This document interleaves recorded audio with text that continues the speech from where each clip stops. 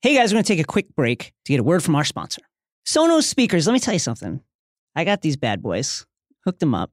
I haven't got to play video games much because I've been doing this thing for 4 months. I haven't been home much at all. But when I did hook it up, I played Mario Kart a little bit. You know, that I forget the name of the map, but it's like, you know, Bowser and there's a volcano. I think it's Bowser's volcano, literally. Anyway, the volcano sounds freaking incredible. It sounds incredible. Everything sounds better on Playbase. Movies, sports, TV shows, gaming. Playbase adds dynamic pulse pounding sound to whatever is playing on your TV. Your pulse will pound. And streams your favorite music when it's off. Truth is, most TVs end up on stands and furniture. Exactly what Playbase was created for. I mean, when are you going to put the TV on? Gravity is important, guys. Its low-profile design practically disappears beneath your TV, yet fills your entire viewing room with epic home theater audio. Start with a Playbase, add a sub, add a pair of Play Ones for a full surround sound system. That's what I have. It sounds pretty freaking good. When I want to fall asleep, I put on the sleep sounds on Spotify, and it's soothing. You can even send TV or music sound around your entire home. Just add Sonos smart speakers in other rooms. They'll wirelessly sync to your home theater. And now, for the first time ever, Sonos is offering listeners of Binge Mode 10% off one order, $2,500 or less for any product on Sonos.com. This offer is available for a limited time only and cannot be combined with other discounts or promotions. Just use the promo code BINGE10, capital BINGE10 at Sonos.com to receive this exclusive offer. Okay, now back to Binge Mode. Hey, Grandmaster Pycelle. Yeah. Can you tell us the warning about Binge Mode's adult content? Well, the thing about binge mode is binge mode contains adult situations, intense violence and sex. Never mind. Here's Binge Mode.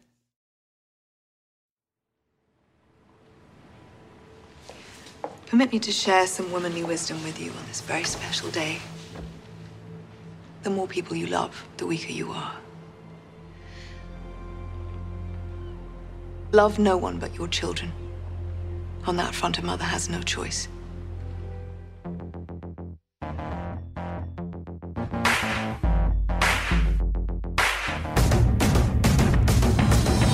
Hello, and welcome to Binge Mode. I'm Mallory Rubin, deputy editor of TheRinger.com. Woo! Joining me today, now that he's finished pulling a knife on Egret in the night, it's Ringer staff writer and your maester, Jason Concepcion. Pull a dagger on me, Jon Snow. Jason, we kept our word. We never ran away. We are rewatching all 60 episodes of Game of Thrones, deep diving one at a time. Spoiler warning for all of you as usual. We're going to go deep on details from the show and from the books from this season and beyond. So take caution.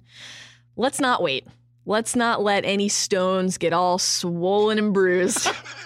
Let's get to it. Let's break down season 2, episode 7, A Man Without Honor. Jason, we want to let everyone know what it means to choose the wrong side. That's right. But before we can do that, we need to remind everyone what's actually at stake. So let's refresh ourselves. Let's take a quick trip down our very own King's Road, offer up a brief rundown of what actually happened in this episode. You go first. Up in Winterfell, where Theon awakens after having his stones drained to find Bran and Rickon have disappeared. He sets his men to hunting them with hounds and eventually loses the scent at a farmstead. Later, he passes off the burned bodies of the farmers' sons as Bran and Rickon. Just one of many moments Theon's going to share with the hounds, you know? North of the wall, meanwhile, Jon awakens to find his hand on Egret's tit and his bone pressed against her buttocks. That's a wildling term. We've all been there. We've all been there. She teases him mercilessly about his complete inexperience and embarrassment about sex. And she also is a little savvy here and makes a pitch for him to join the Wildlings. She also crucially issues her first trademark you-know-nothing Jon Snow, and then eventually leads Jon into a trap, proving that he, in fact, knows nothing. The poison dart assassination of Armory Lorch has shaken Tywin, and he set Gregor to torturing the prisoners to find out who did it and who has any information on it. He educates Arya on the concept of legacy, one of his most favorite topics, while she strongly considers sinking a dagger into his neck when he turns around. They then bond over grammar. In King's Landing, big day. Hey. Big day in a lady's life. Sansa's Girl. moonblood has arrived. You'll be a woman soon. Oh, Shay really does try to help. She tries to help Sansa hide the evidence because Sansa is justifiably terrified. She knows that this means she is now fit to bear children for the king, who is a monster. What could be more romantic? Cersei actually offers Sansa some uncommonly candid advice. Yeah. In discussing this and what this means. She counsels her on womanhood and motherhood and letting love into your life or not letting love into your life. And then also in King's Landing, Tyrion planning for battle. He learns that Stannis is on the way, 200 ships in his fleet. Tyrion and Cersei are discussing the other big problem in addition to the army arriving, Joffrey. Joffrey is a problem. It's time to talk about it. And they actually share really one of their only touching moments after Cersei kind of breaks down about what a incestuously bred rotten monster her son is. Yeah, well, it was only the previous episode when she was promising to rip away everything he held dear to him, so this is nice. Over in Karth, Pyat Pri is telling Dany that, guess what? I got your dragons. They're in the House of the Undying. He and Jaro Joan Daxos, Lovely pronunciation. thank you, Yeah. reveal that they're in this together. They've struck a bargain. The deal is you give me the dragons, Zaro gets the right to rule Karth. Pyat Pri then kills all the members of the 13 and pieces out. Baller move. In the Westerlands, Robb is winning maybe too much. Too many prisoners. Not enough pens for them. And due to this overcrowding, overcrowding in prisons is a real problem, people. Jaime ends up sharing a cage with his cousin, Alton Lannister. They trade stories, doing a little beautiful bonding. Do you remember when I squired for you, Jaime? It's just lovely nostalgia. And then Jaime caves his head in. Alton, like everybody else, is a pawn in Jaime's game. Lord Karstark is not happy with Jaime because part of Jaime's plan also involved killing one of Lord Karstark's sons. Karstark wants to execute Jaime, but with Robb at the crag, Cat intervenes. And guys, if there is one truth we know at this point, almost 2 seasons into this story, it's that Cat intervening is never a good thing. Too many prisoners. Jason, much like Tywin, we wouldn't be in our position if we'd lost a war. That's right. We've been battling in this podcast studio, protecting our binge mode name. And that gets us to this episode's big idea. So let's cut to the core of it, stick it with the pointy end. The defining theme of this episode is survival. You can't play the game if you're dead. You can't play it if you're ruined. That asterisk on that one. Indeed. Let's keep that. Indeed. Keep that for table now. for now. For now, you can't play the game if you're dead. Every decision that people make is motivated by the impulse to shield, to protect, to keep a reputation or an agenda or your bodily person intact. And let's stick with one of our defining themes of season 2. Let's start with Theon. What a great dude. He's on the hunt.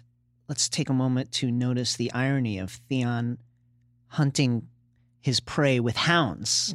Bran, Rickon, Osha, and Hodor are on the run, using the wolves as a clever scent trap, with Theon in close pursuit. And when you're on the run, practical questions quickly surface, such as, what are we going to eat?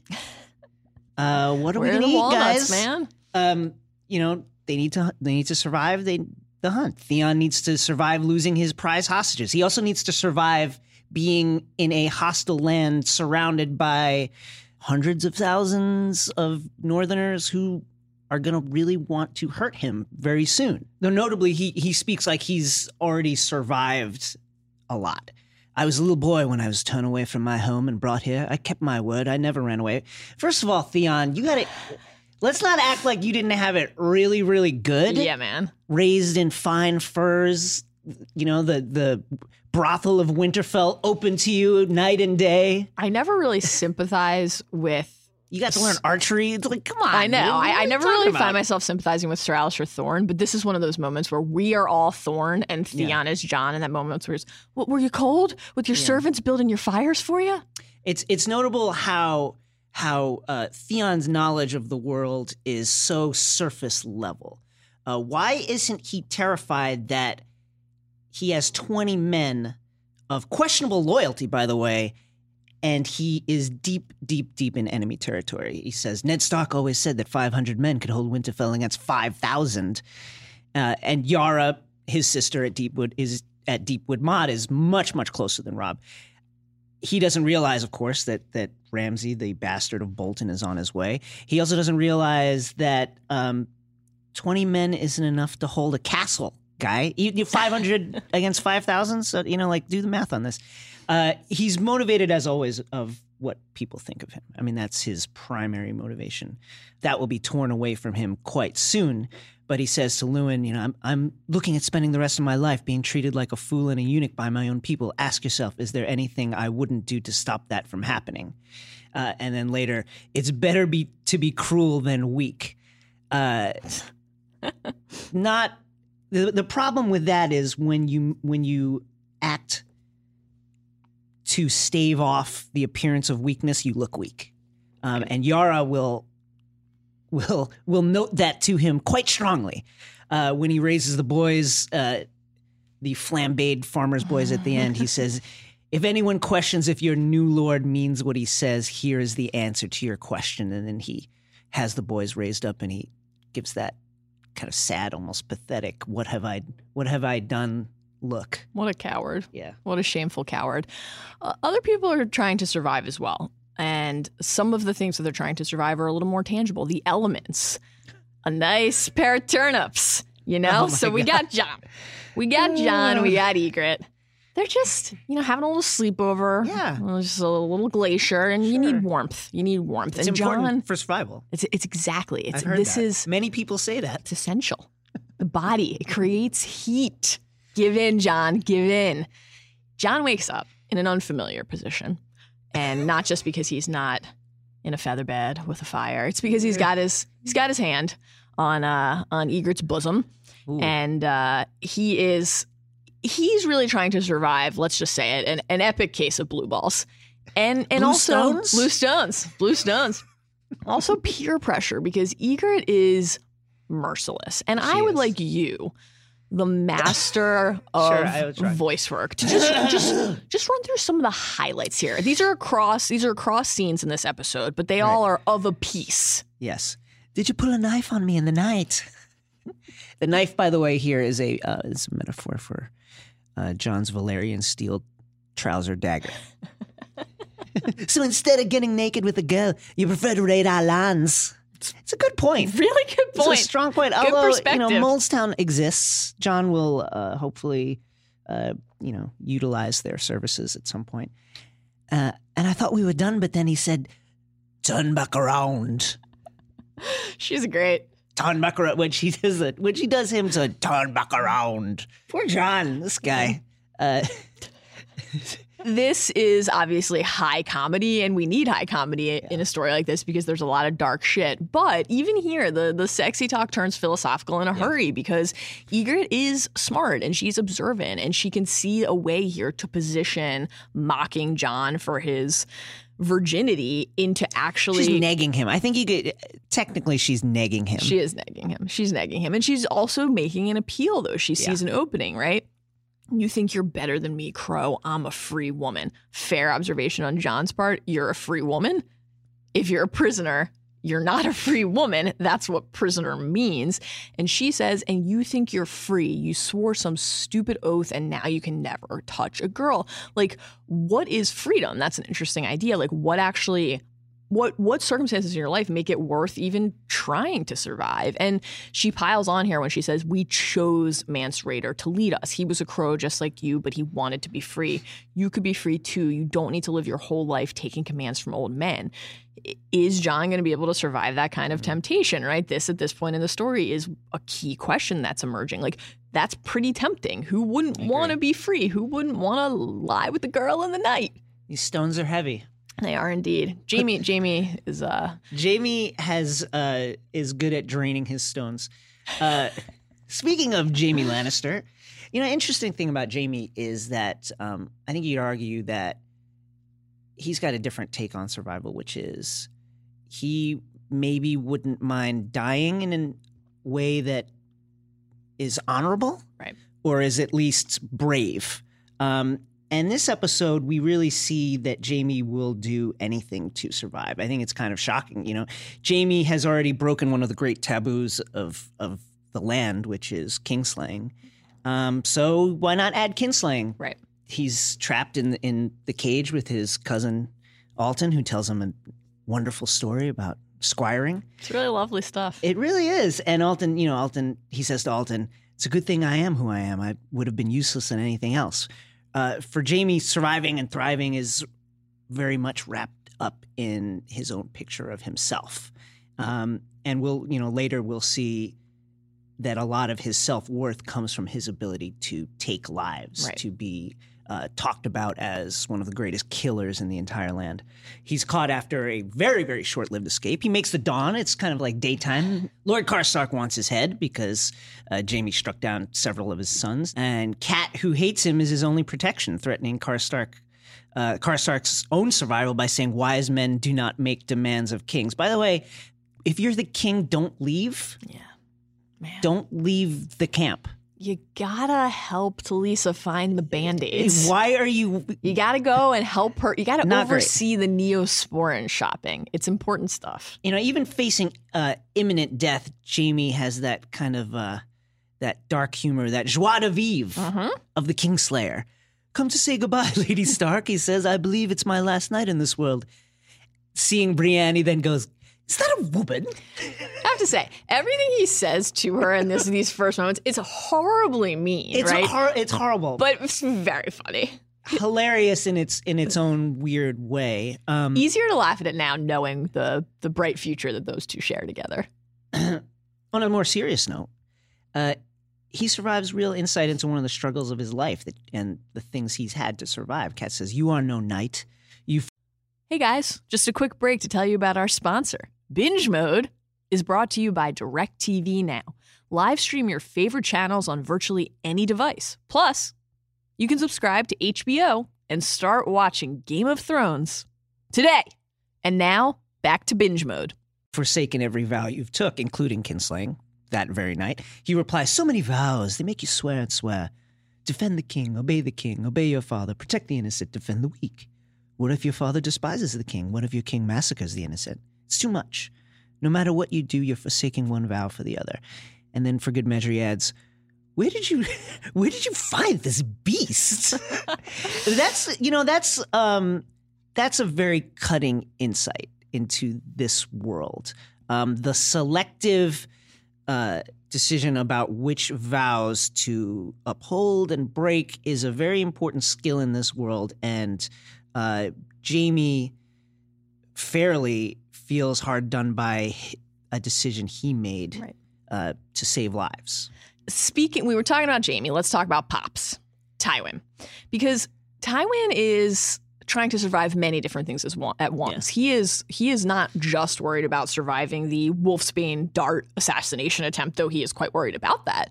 He is worried about surviving the impact of that, right? Not just the actual physical threat of violence and death, but what the perception of the fact that could happen, that one of his men could be killed in his camp. That's why Tywin is smart. Means, exactly. And he says, we look like fools and they look like heroes. That's how kings fall. I want them dead. Every one. Now, Gregor says that they're talking about the Brotherhood, the people that they think are behind this. Of course, they're wrong in this case. Gregor says that killing them isn't the problem, finding them is. And Tywin really pushes his dude here, find them, kill them, burn the villages, quote, let them know what it means to choose the wrong side. He's committed here. We often, earlier in season 1, when the villagers came to the throne room and talked to Ned about the horror that had befallen their home, it was like, well, was that really Tywin or was it the mountain? There's with Rhaegar's children, was that really the mountain? Was that really Tywin or was it just the mountain? There are a lot of these moments, and this is actually a moment where we get to see Tywin directly giving these orders for complete carnage, because he's ultimately willing to do whatever is necessary to come out on top. And You know, the other thing that we have been learning about him and learn about him some more in this episode is that he's not just focused on surviving with his life intact. He's really focused primarily on surviving with his legacy intact. You know what legacy is, girl? I love this exchange between them. I really do. And, you know, Arya's sitting there. She's enjoying the hand-me-down bowl of mutton. Yeah. It's steaming and looks delicious. There's a really like a hearty lump of potato right there in the middle that always catches my eye. And Tywin's gazing out the little window and he says, "This will be my last war, win or lose." And Arya says, "Have you ever lost before?" And Tywin says, "You'd think I'd be in my position if I'd lost a war." But he's not just looking back, right? He's always looking ahead. This is the one I'll be remembered for. The War of Five Kings, Absolutely. They're calling it. My legacy will be determined in the coming months. Do you know what legacy means? It's what you pass down to your children and your children's children. It's what remains of you when you're gone. Hard echoes here of the speech he gave to Jaime in season 1. Become the man you were meant to be. You're going to die. I'm going to die. We're all going to die. None of that matters. It's about what lives on. It's about the family name. That's, for Tywin, that's what needs to survive. Deep in the heart of the Red Keep, Sansa is learning about the masks you have to wear in order to survive a royal marriage to your family's sworn enemies, a royal marriage to a serial killer in training. After surviving the attack in the streets of King's Landing that the Hound rescued her from, she tries to thank him, but they kind of end up fighting about the nature of violence and several things. He winds up tying his value and outlook to her future survival. And she asks him, "Why are you always so hateful?" Sansa, ever wanting things to be perfect and wonderful again. To be clean. And he says, "You'll be glad of the hateful things I do someday when you're queen, and I'm all that stands between you and your beloved king." That gives me chills. It's really, the Hound is a cynical fucker and willing to do bad things to keep living in this world. But he's right about a lot of things. But totally. And imagine what that feels like to her in that moment when this man who truly terrifies her and unsettles her, not necessarily for reasons that are fair and mature, but that's how she feels. Yeah. And he's basically her lifeline. And now she's faced with something that is truly terrifying. Her moon blood means that she is a woman. She is ready to bear the king's children. That is those little blonde-haired lion cubs she used to be so excited about. I mean, who wants to be in the same room as Joffrey, to say nothing of to be in an intimate relationship with him? And Cersei and Sansa share this very strange moment. Cersei, she really relishes these moments when she can school Sansa on the realities of a royal marriage. Right. And she's so clearly thinking of her own situation with Robert, although clearly a much different and a much less dangerous situation. She says, "Joffrey will show you no such devotion. You may never love the king, but you will love his children." And that's, by the way, that is Cersei's character in a nutshell. For real. A little more Cersei action in this episode, too. She has some key moments with Tyrion. He's worried about the city's survival. He and Cersei are both worried about Joffrey, but for different reasons. Tyrion says he needs to start acting like a king. This war you started is coming to our doorstep, and if the entire city wants Joffrey dead, Tyrion doesn't care if Joffrey survives. He knows what's tied up in Joffrey's survival. Right. He's like Tywin in that sense. He sees the bigger picture. He sees the board. And, Cersei's never one to back down from a spat. She says, "I'm not the one giving him whores to abuse." Good note. Good note, sis. And then, Tyrion says, "If we can't control him," and Cersei says, "Do you think I haven't tried?" He doesn't listen to me. This is one of the rare moments where we see true vulnerability for her. What does she prize more than anything else? 1, keeping her children safe. 2, being in control. Yeah. She feels right now like she can't do either of those things. That's a terrible, very debilitating sensation for her. And then Tyrion comes in with just an incredible line. "It's hard to put a leash on a dog once you've put a crown on its head." Correct. That is so quotable, by the way. Great stuff. It really is. I see some Photoshop potential there, though. Cersei is also worried about more than just the battle and the threat of violence. She's worried about surviving fate. She says, she wonders if everything that's happening, all this bad stuff, Joffrey's behavior, the death, the despair, the impending war, is this the price Right. that they have to pay for, she says, if this is the price for what we've done, for our sins. Tyrion, he knows what she's talking about, right? He says, sins, the Targaryens wed brothers and sisters for hundreds of years. Half the Targaryens went mad, didn't they?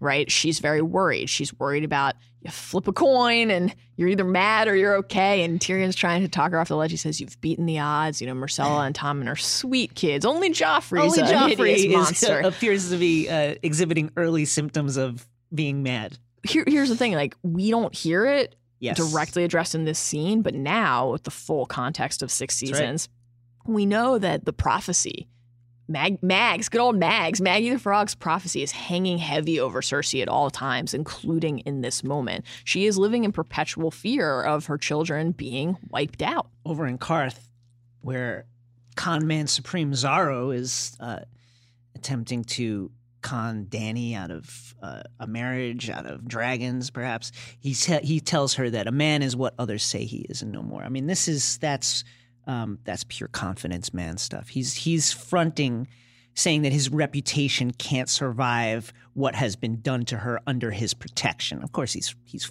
full of shit. And then there's Jorah. I know you want to take this one. He is trying to calm Dany down, but also trying to pep her up a little, right? Doing a little dance here, soothe her and motivate her. He says, you are not your brother. Trust me. You're not your brother. Trust me, Khaleesi. There it is. Trust me.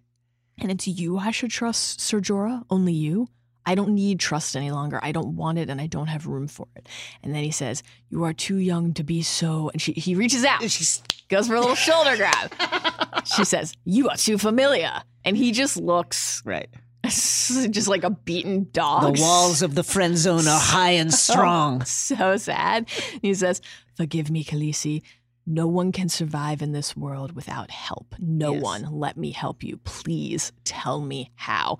She says, find my dragon. So as usual, Jorah is operating a bit as an audience avatar. He's thinking what we're thinking. Don't be a stubborn idiot. Don't just go marry the guy who's promising you riches you haven't seen.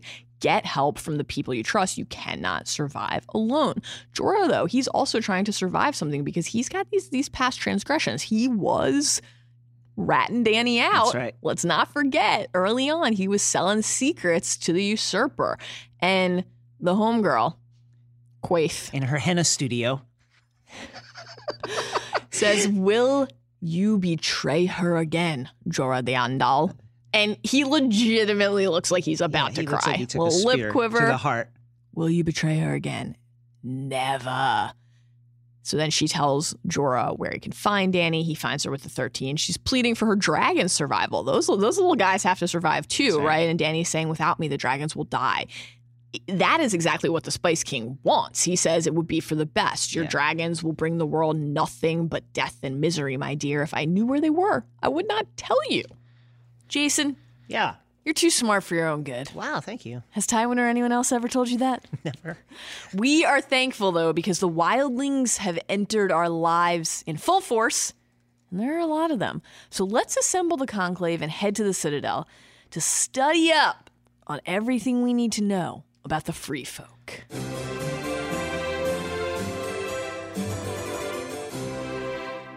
Beyond the Wall, live the various groups of hardy men and women known as the Wildlings, or as they call themselves, the Free Folk. Wildlings is really a derogatory term used by people south of the Wall. Like the inhabitants of the other side of the Wall, the people of the North, they are descendants of the First Men. Isolated from wider Westeros, Wildling societies are largely unchanged from those that existed during the Dawn of Heroes. They're tribal people, each group with their own particular traditions and look even. Many of them carry weapons of wood and stone or even bone, shields of woven wicker. They wear skulls on their heads, all that kind of stuff. They hold tightly to the old gods and are familiar with giants and the children of the forest. Wargs, a.k.a. people with the ability to control animals, project their consciousness into the bodies of animals, see through their eyes, are common enough north of the Wall among the Wildling people to be totally unremarkable. That's normal shit to them. There are hundreds of independent Wildling tribes, including itinerant bands of like 5 or 6 people that are too small to even mention, and then larger tribes like the Thens. Some of their customs are just means of dealing with the sparse population and the really dangerous environment. Life is extremely cheap up there. When Ygritte says, "I'm a free woman," she means it. Wildling women enjoy a large measure of freedom. North of the Wall, they can raid, they take part in fights, they choose their mates, which is not to say that violence against women in a weird kind of misogyny doesn't exist.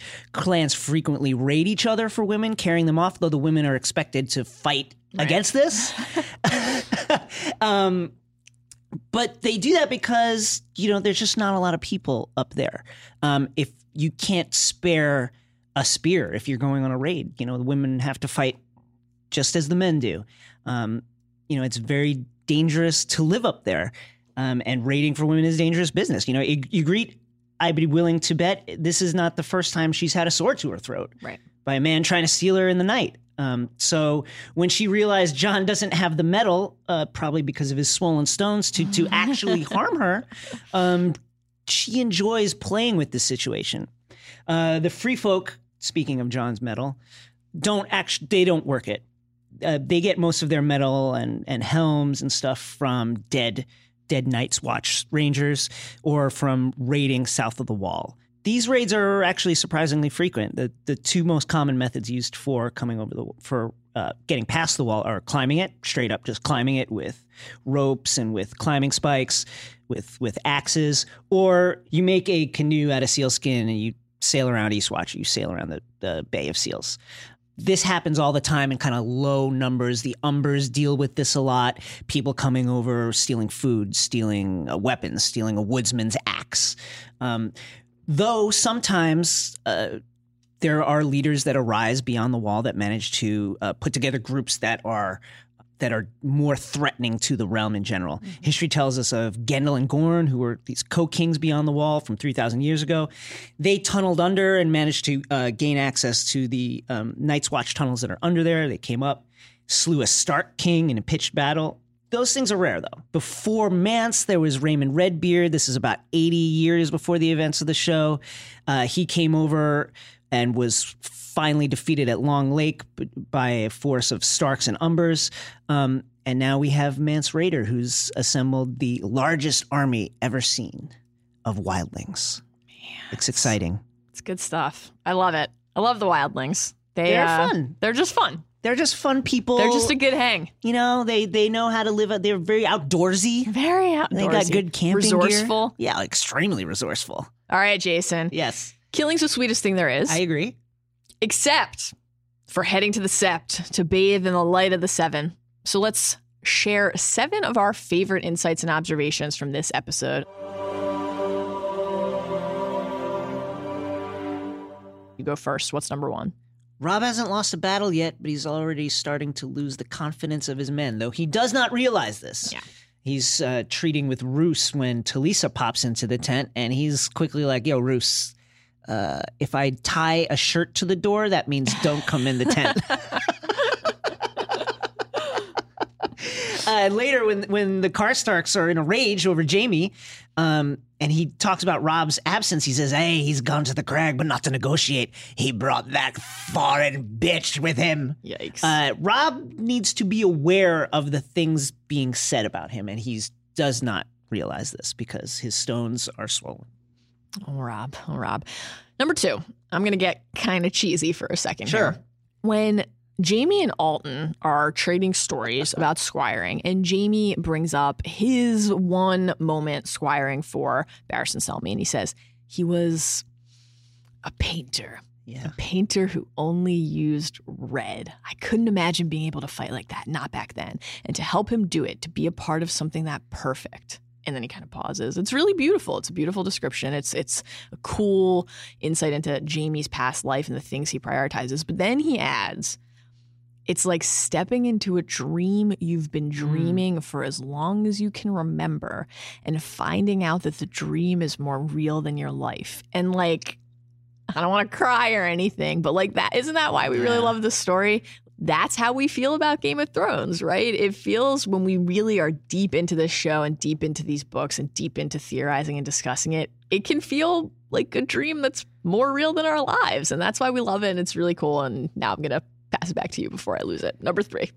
Rob is riding to the Crag to negotiate a surrender. The ruling family of the Crag are the Westerlings. Shout out to Jane Westerling. Yo. Book people. Book wife. Gotta love. Book Talisa. Wifed up. How many show watchers know this? That I don't think they realize it. Talisa's not in the books, guys. Not in the books. It's Jane. It's actually a much more threatening alliance because the Westerlings are kind of an important, semi-important family of the Westerlands. Number 4, when Jorah enters the henna studio that you Yes. mentioned earlier, what does she say? What does Quaithe say to him?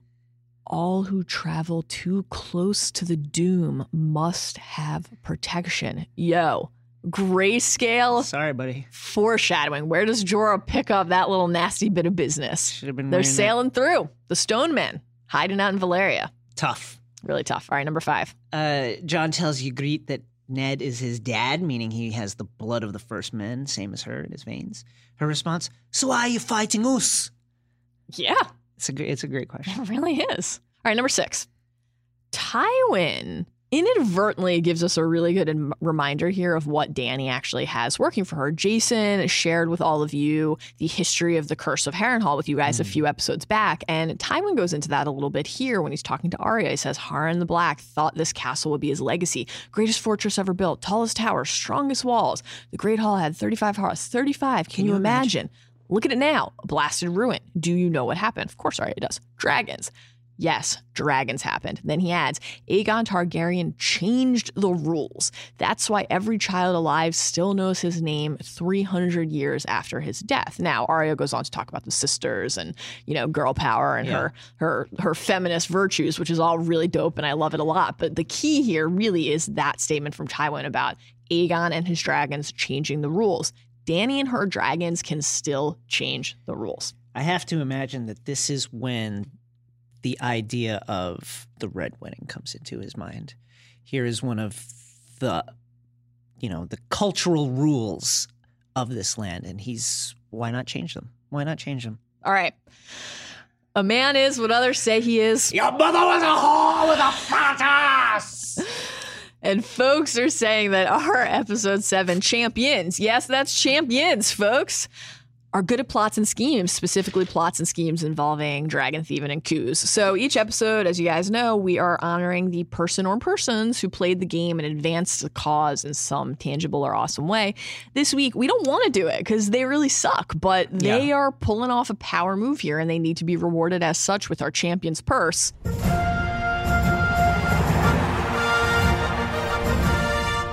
Zaro and Pyat Pri. Big move. I mean, really, they carried off a coup, stole Dany's dragons, eliminated their political challengers by killing the other members of the 13, and instead of costing themselves valuable infantry, they gained the most valuable weapons in the world, the nuclear codes, the dragons. Little Drogon. When the Spice King says, your ambition is an inspiration. I just laugh. That his name is the Spice King. Your ambition is an inspiration, but like all upstarts, you overreach. And Zaro says, an upstart and a charlatan. Empires have been built by less. Those on the margins often come to control the center. Those at the center make room for them willingly or otherwise. Now, ultimately, things will not go super well for Zaro. But in this moment, when he's talking like that, it's hard not to think shades of Tywin, shades of Varys, shades of Littlefinger, shades of people basically who understand power dynamics and human relations. And it's hard in that moment not to be very afraid of the threat that he poses. When Pyat Pri says, a mother should be with her children, where will you run to? Your dragons wait for you. In the house of the undying. Come see them. I think this is Pyat Pri. That's a tell. And the tell here is that the dragons really do need her. Right. There's something about that relationship that is extremely important. Maybe they won't survive without her. He's not sure, but he needs her. Because surely if he didn't need her, he'd just peace out. He'd just peace out. And also the fact that he can clone himself and then his clones, his illusions, his glamours are now not just illusions, they can kill people, speaks to the strengthening of magic, perhaps, in the age of the return of the dragons. Yeah, that's why he wants the dragons, right? He wants to feed off their magic. Yeah. He can't, he's enjoying getting high on the shade of the evening constantly, but constantly baked. It's just not enough. It's not enough. It's a gateway drug to the dragons, And, we mentioned this already, but it is really astute when Zaro says a man is what others say he is and no more. Again, this is kind of a key observation about human nature. So, shouts to Zaro for running his game and acting like dragons are just arm candy and that he's not interested in them and that he just wants Danny. Dragons? What? Just you. What? Just you, Khaleesi. Dragons? Who's talking about dragons? Guys, Jon Snow knows nothing, but hopefully we all know a little more after this podcast. We hope that you had as much fun as we did today and that you will join us again next time when we will be discussing Season 2, Episode 8, The Prince of Winterfell. Until then, remember, it's nice and wet and warm.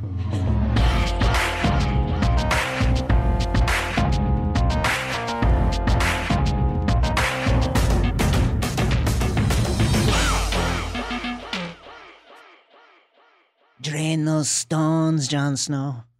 Don't they get bruised and swollen?